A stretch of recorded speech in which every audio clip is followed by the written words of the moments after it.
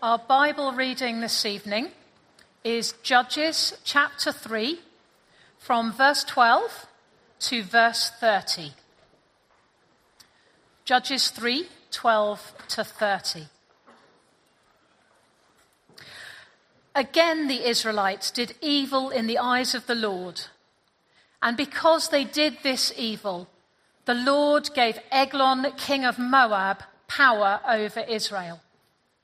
Getting the Ammonites and Amalekites to join him, Eglon came and attacked Israel, and they took possession of the city of palms.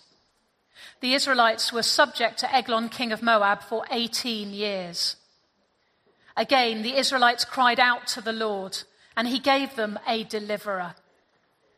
Ehud, a left-handed man, the son of Gera the Benjamite. The Israelites sent him tribute to Eglon, king of Moab. Now, Ehud had made a double-edged sword about a cubit long, which he strapped to his right thigh under his clothing. He presented the tribute to Eglon, king of Moab, who was a very fat man. After Ehud had presented the tribute, he sent on their way those who had carried it. But on reaching the stone images near Gilgal, he himself went back to Eglon and said, "Your Majesty, I have a secret message for you." The king said to his attendants, "Leave us," and they all left. Ehud then approached him while he was sitting alone in the upper chamber of his palace and said, "I have a message from God for you."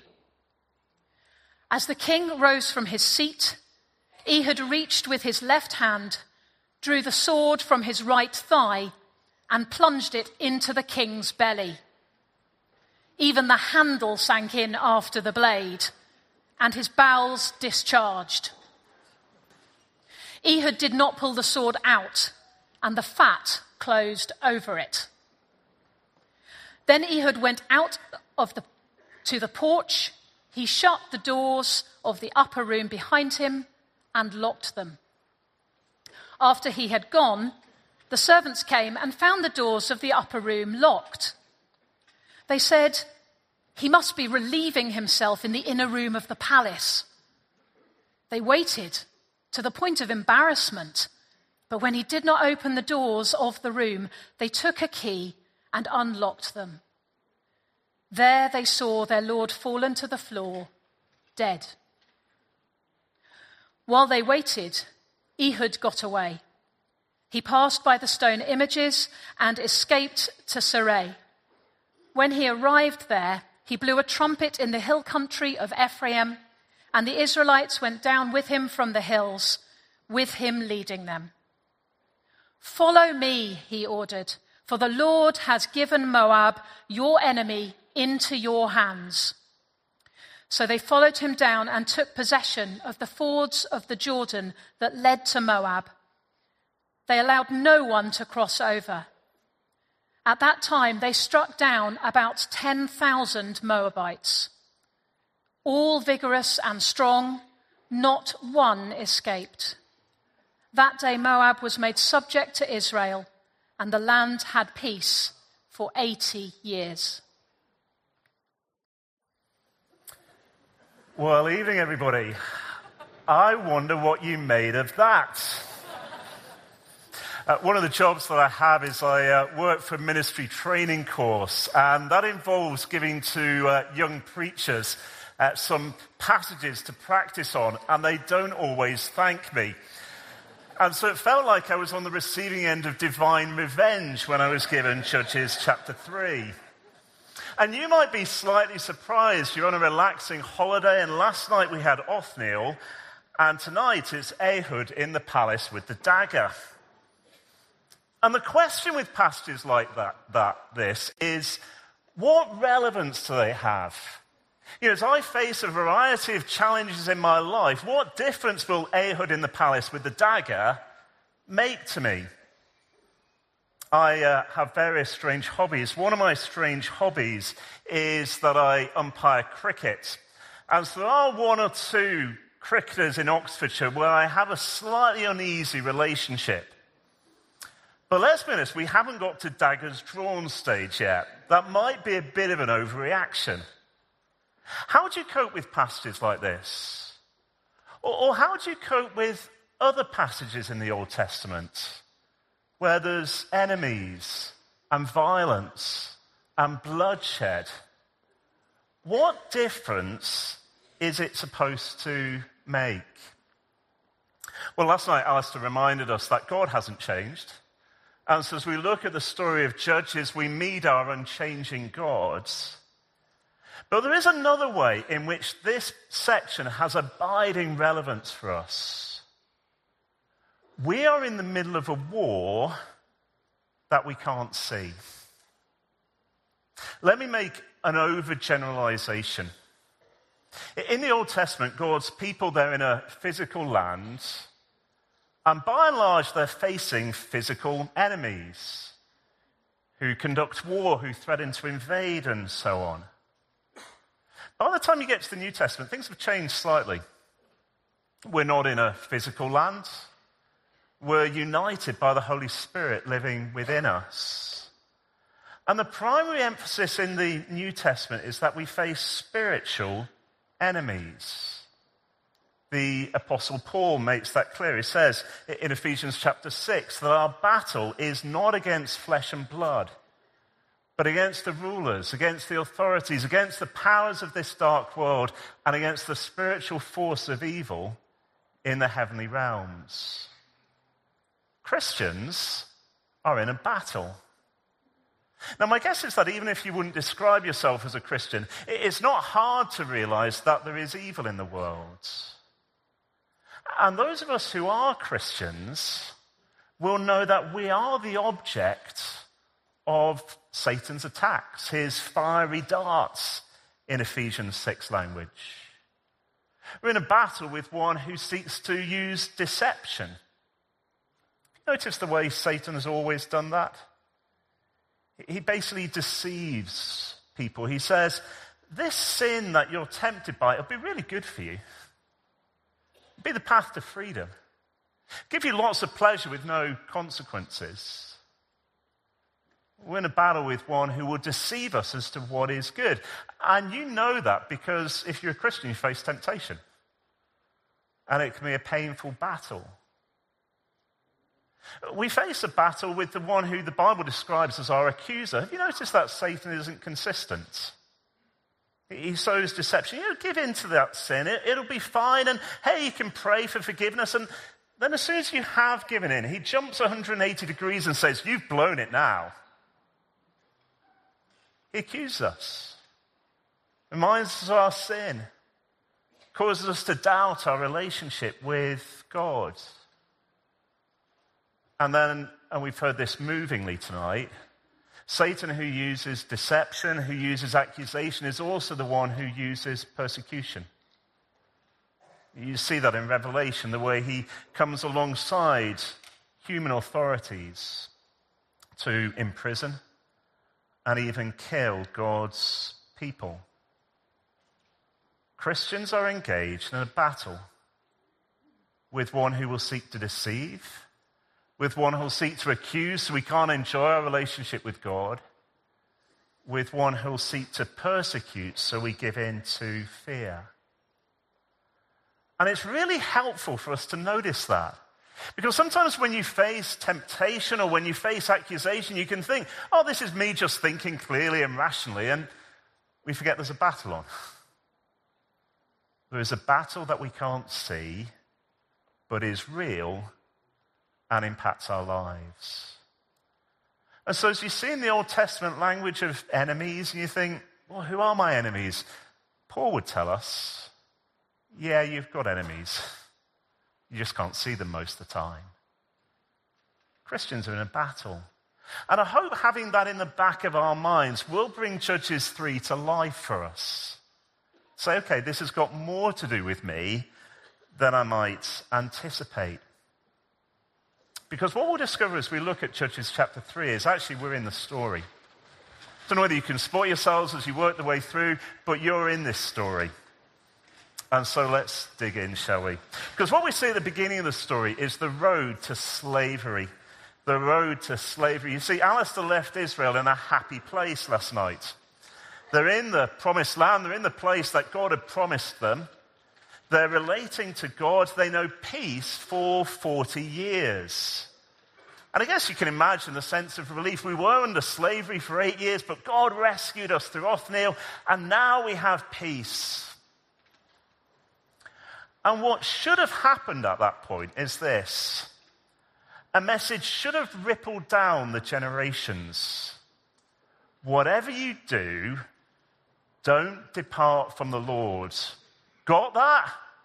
It was a disaster last time. He's given us this land. Whatever you do, don't depart from the Lord.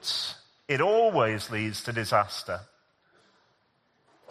And yet with a depressing sense of inevitability, and as you keep reading Judges, it really is a depressing sense of inevitability, you get verse 12.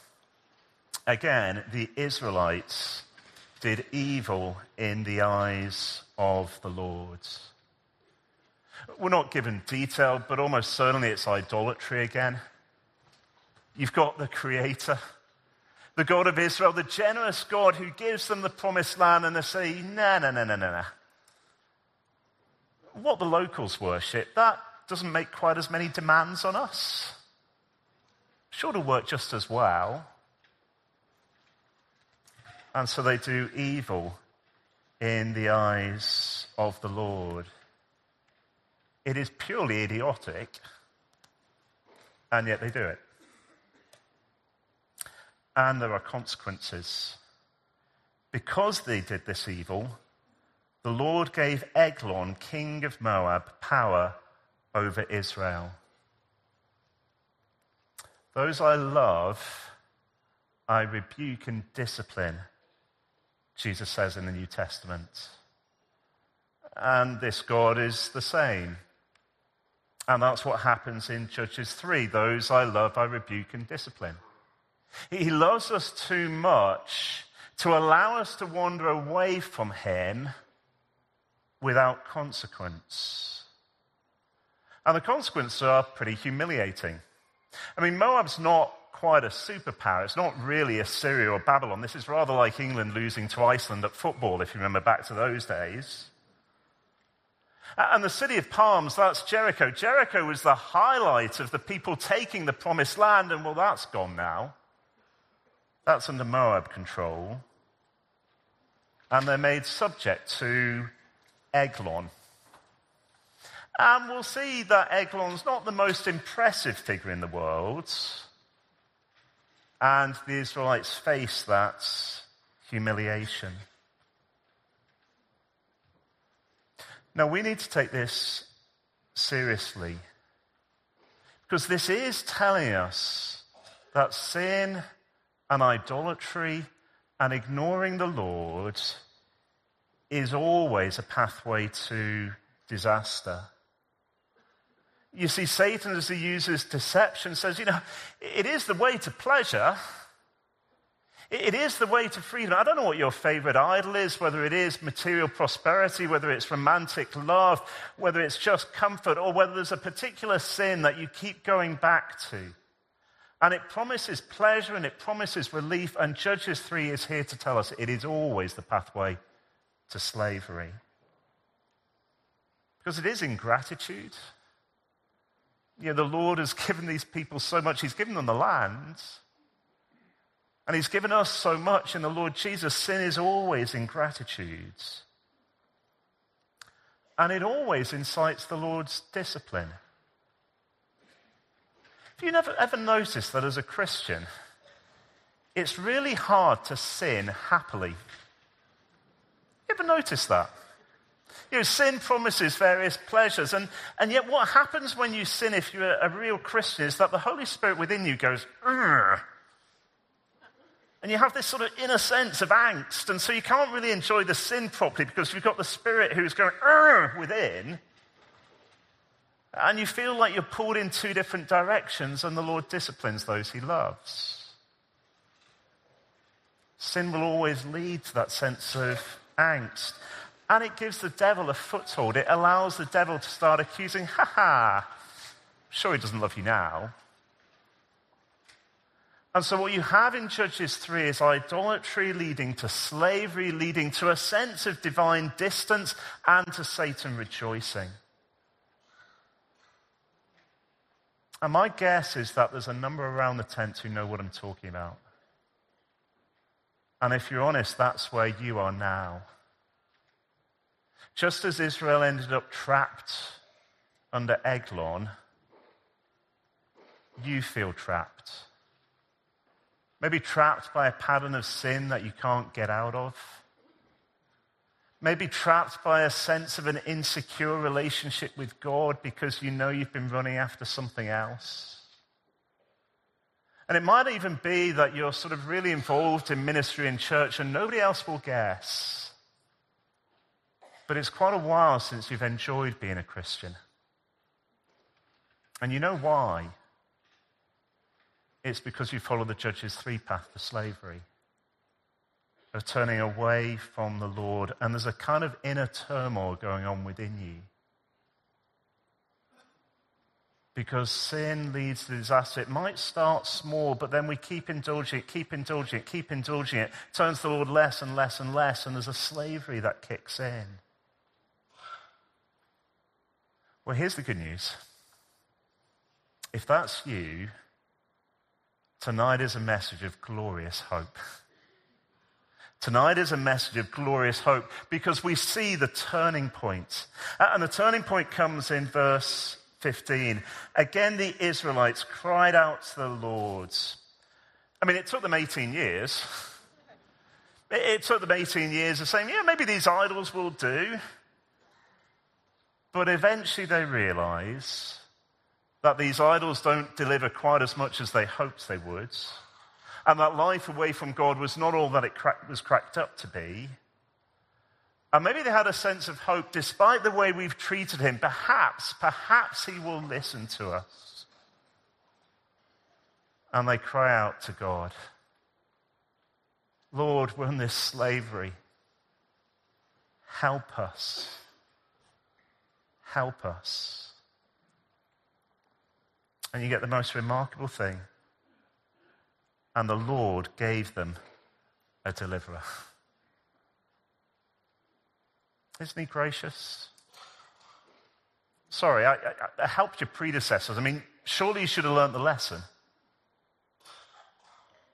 No, God hears their cry and he gives them a deliverer. He gives them a rescuer. He gives them a savior. You know, he's like that all the way through the Bible. The people build the Tower of Babel, a great affront to God. And what does God do?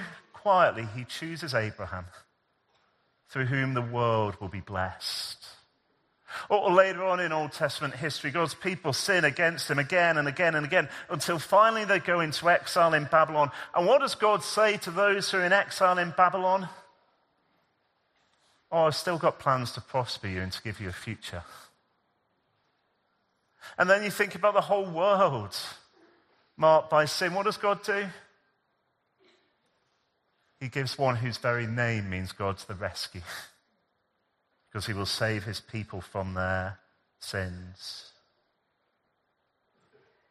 I don't know about you. My only hope is that the God of the Bible is real. My only hope is that the God who is in control of the universe is the God of Judges 3:15. That's my only hope, actually. That the God in control of the universe is this sort of God who will send a deliverer for those who are trapped in sin. Actually, I tell a lie, I do know about you.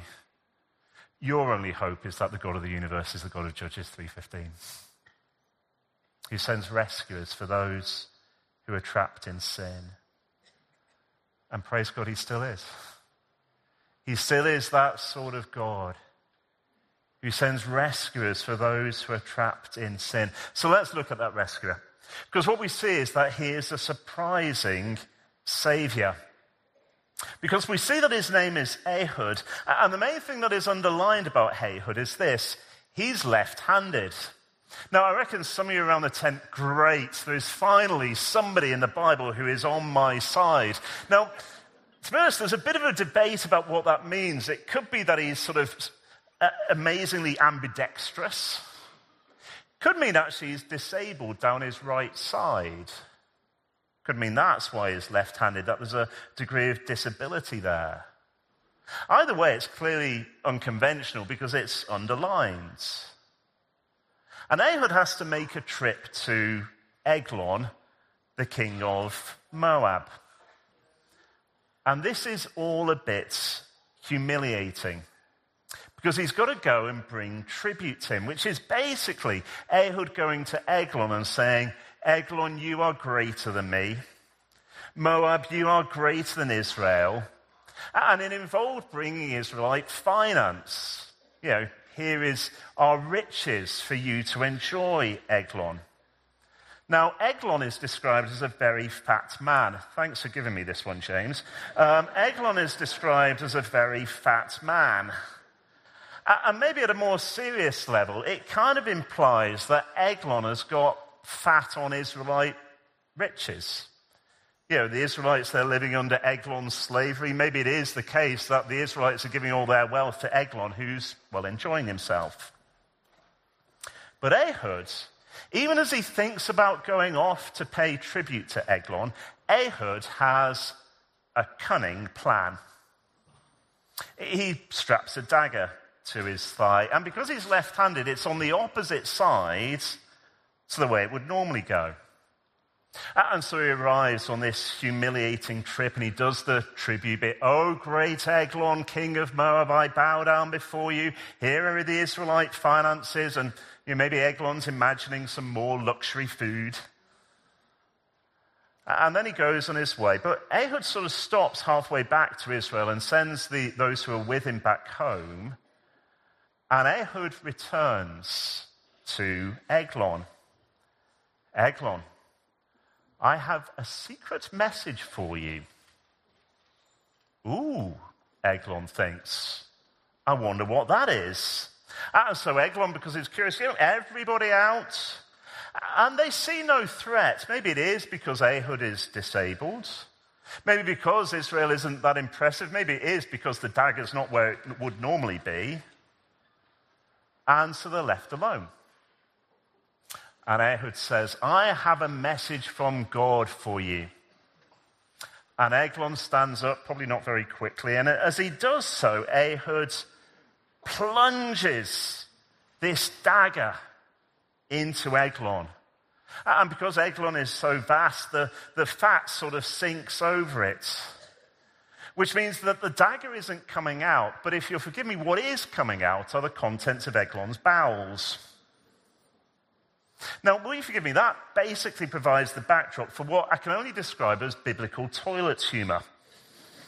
Because Ehud, locks the doors because he's got to get away and, he needs some time to escape. So Ehud escapes, doors are locked, and the servants are left outside. And they're not quite sure what's going on. All they would know is there is quite a powerful smell emerging. And you can imagine, can't you, they're sort of talking to each other outside. And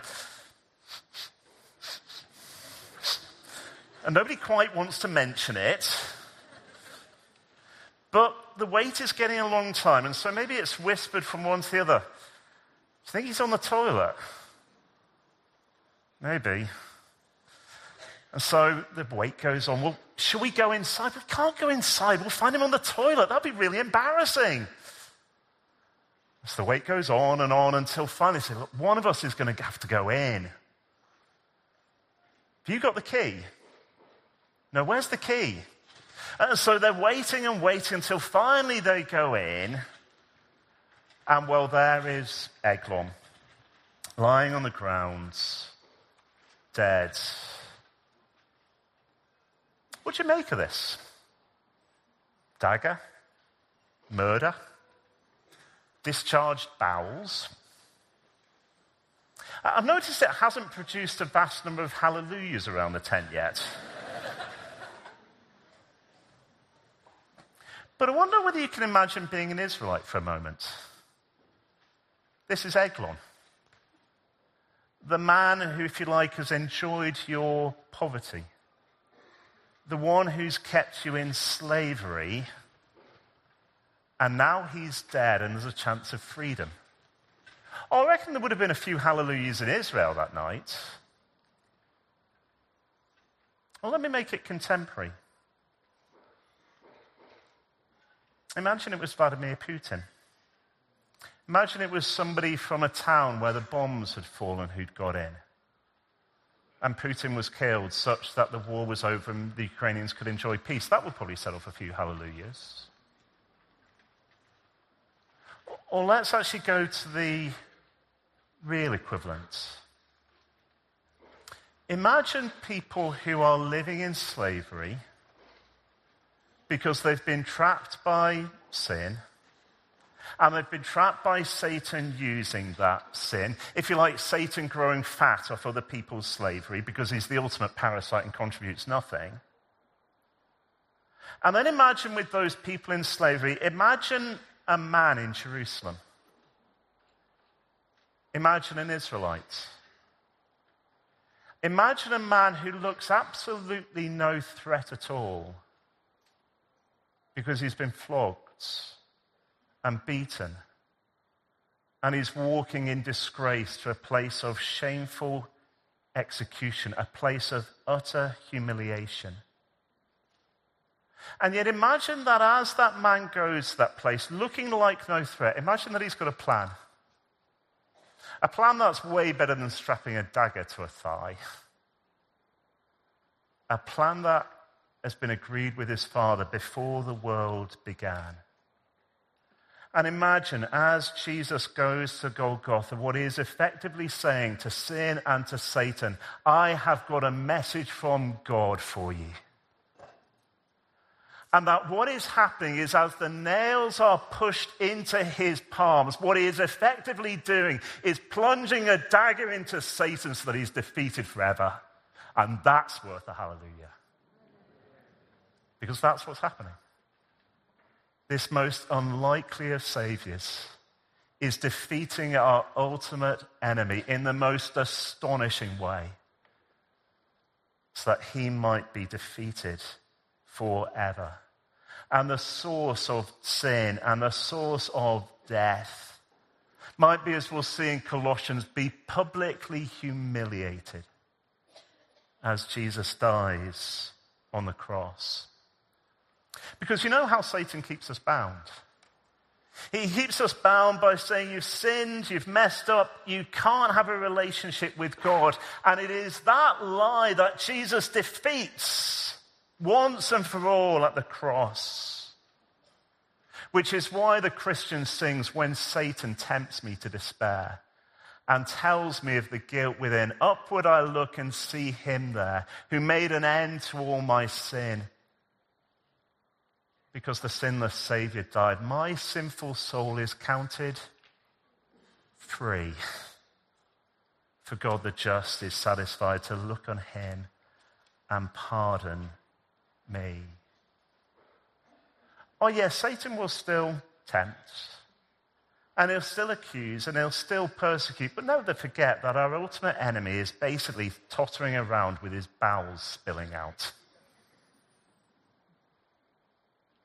Because our glorious left-handed Savior has arrived. And his name is Jesus. Which leads me to the final thing. And the final thing is vital if we're going to grasp the difference that this makes to us. Because the last thing is this. Hear the trumpets.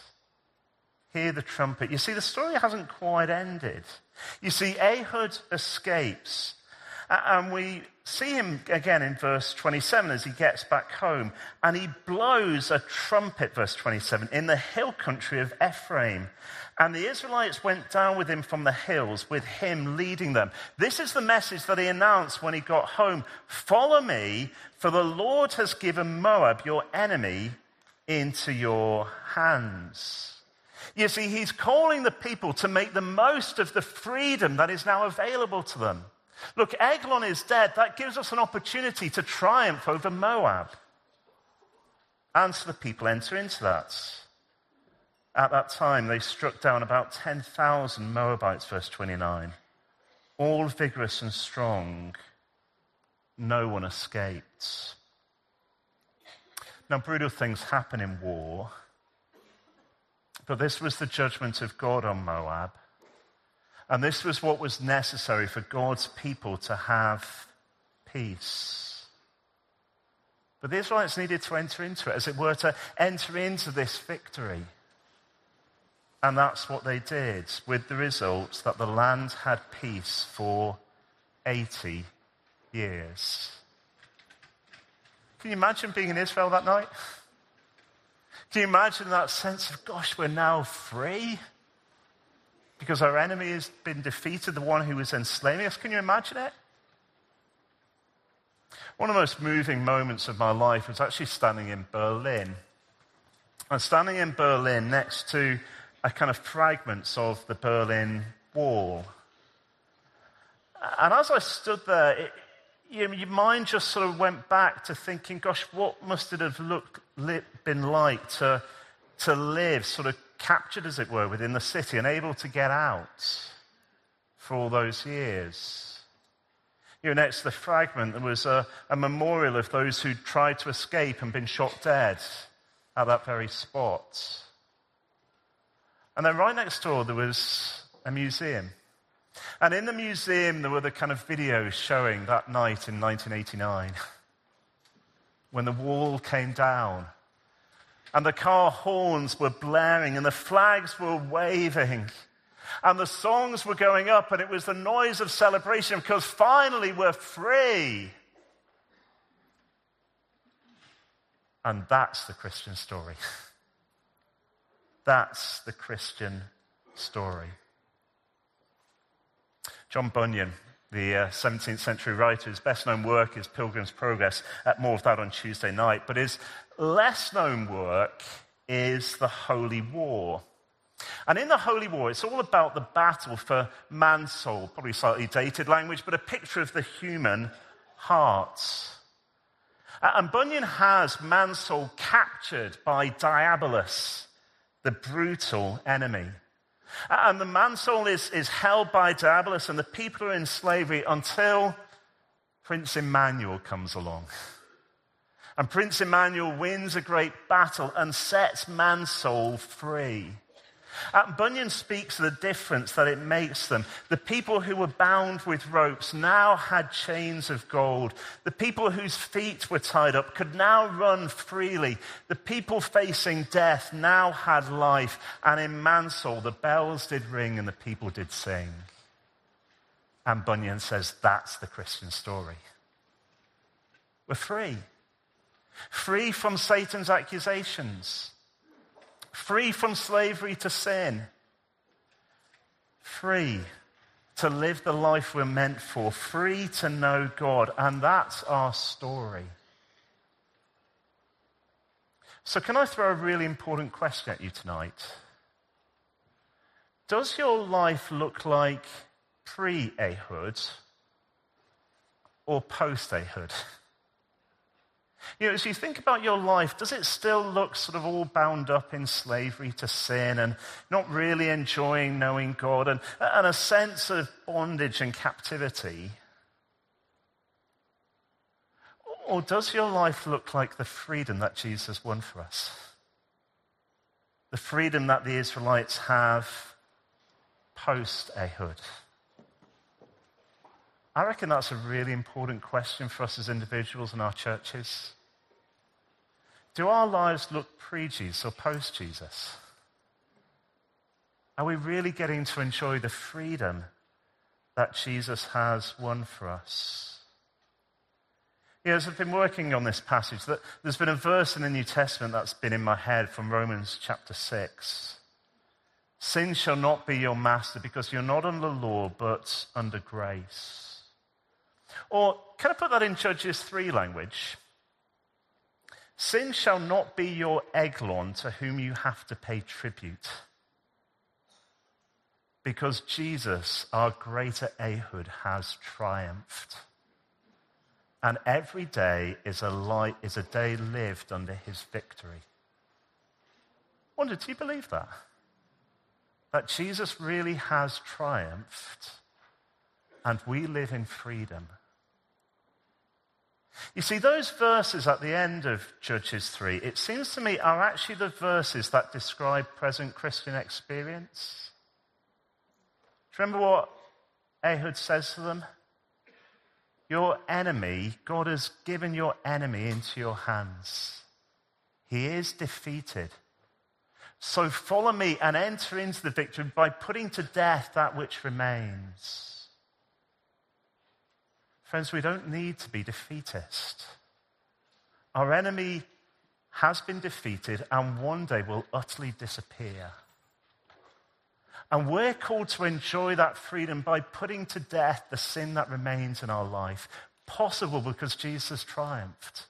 Possible because we want to enjoy the life with God that Jesus has won for us. And so it might be that tonight is a night to do business with God. Do you remember the turning point? The Israelites cried out to the Lord. And it might be if actually we just feel captured by a particular sin or just by a pattern of idolatry, what we want to do is we want to go to the Lord tonight and say, Lord, I know that's the slavery I've put myself back under.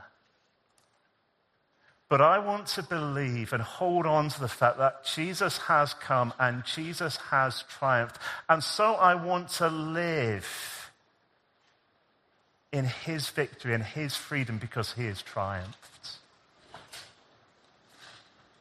And it might be that then tonight becomes quite an important turning point for us as well. As we do business with God and we speak to him and we live in the freedom that he has won for us. Because friends, we've got a victory song. Jesus triumphed, Satan is defeated, and Jesus saves. Let's pray together. Just a moment of quiet. It might be that just the Lord's been putting his hand on something and maybe you want to confess sin to the Lord and confess your trust afresh in the Lord Jesus and his victory and triumph. Just a moment of quiet and then I'll pray.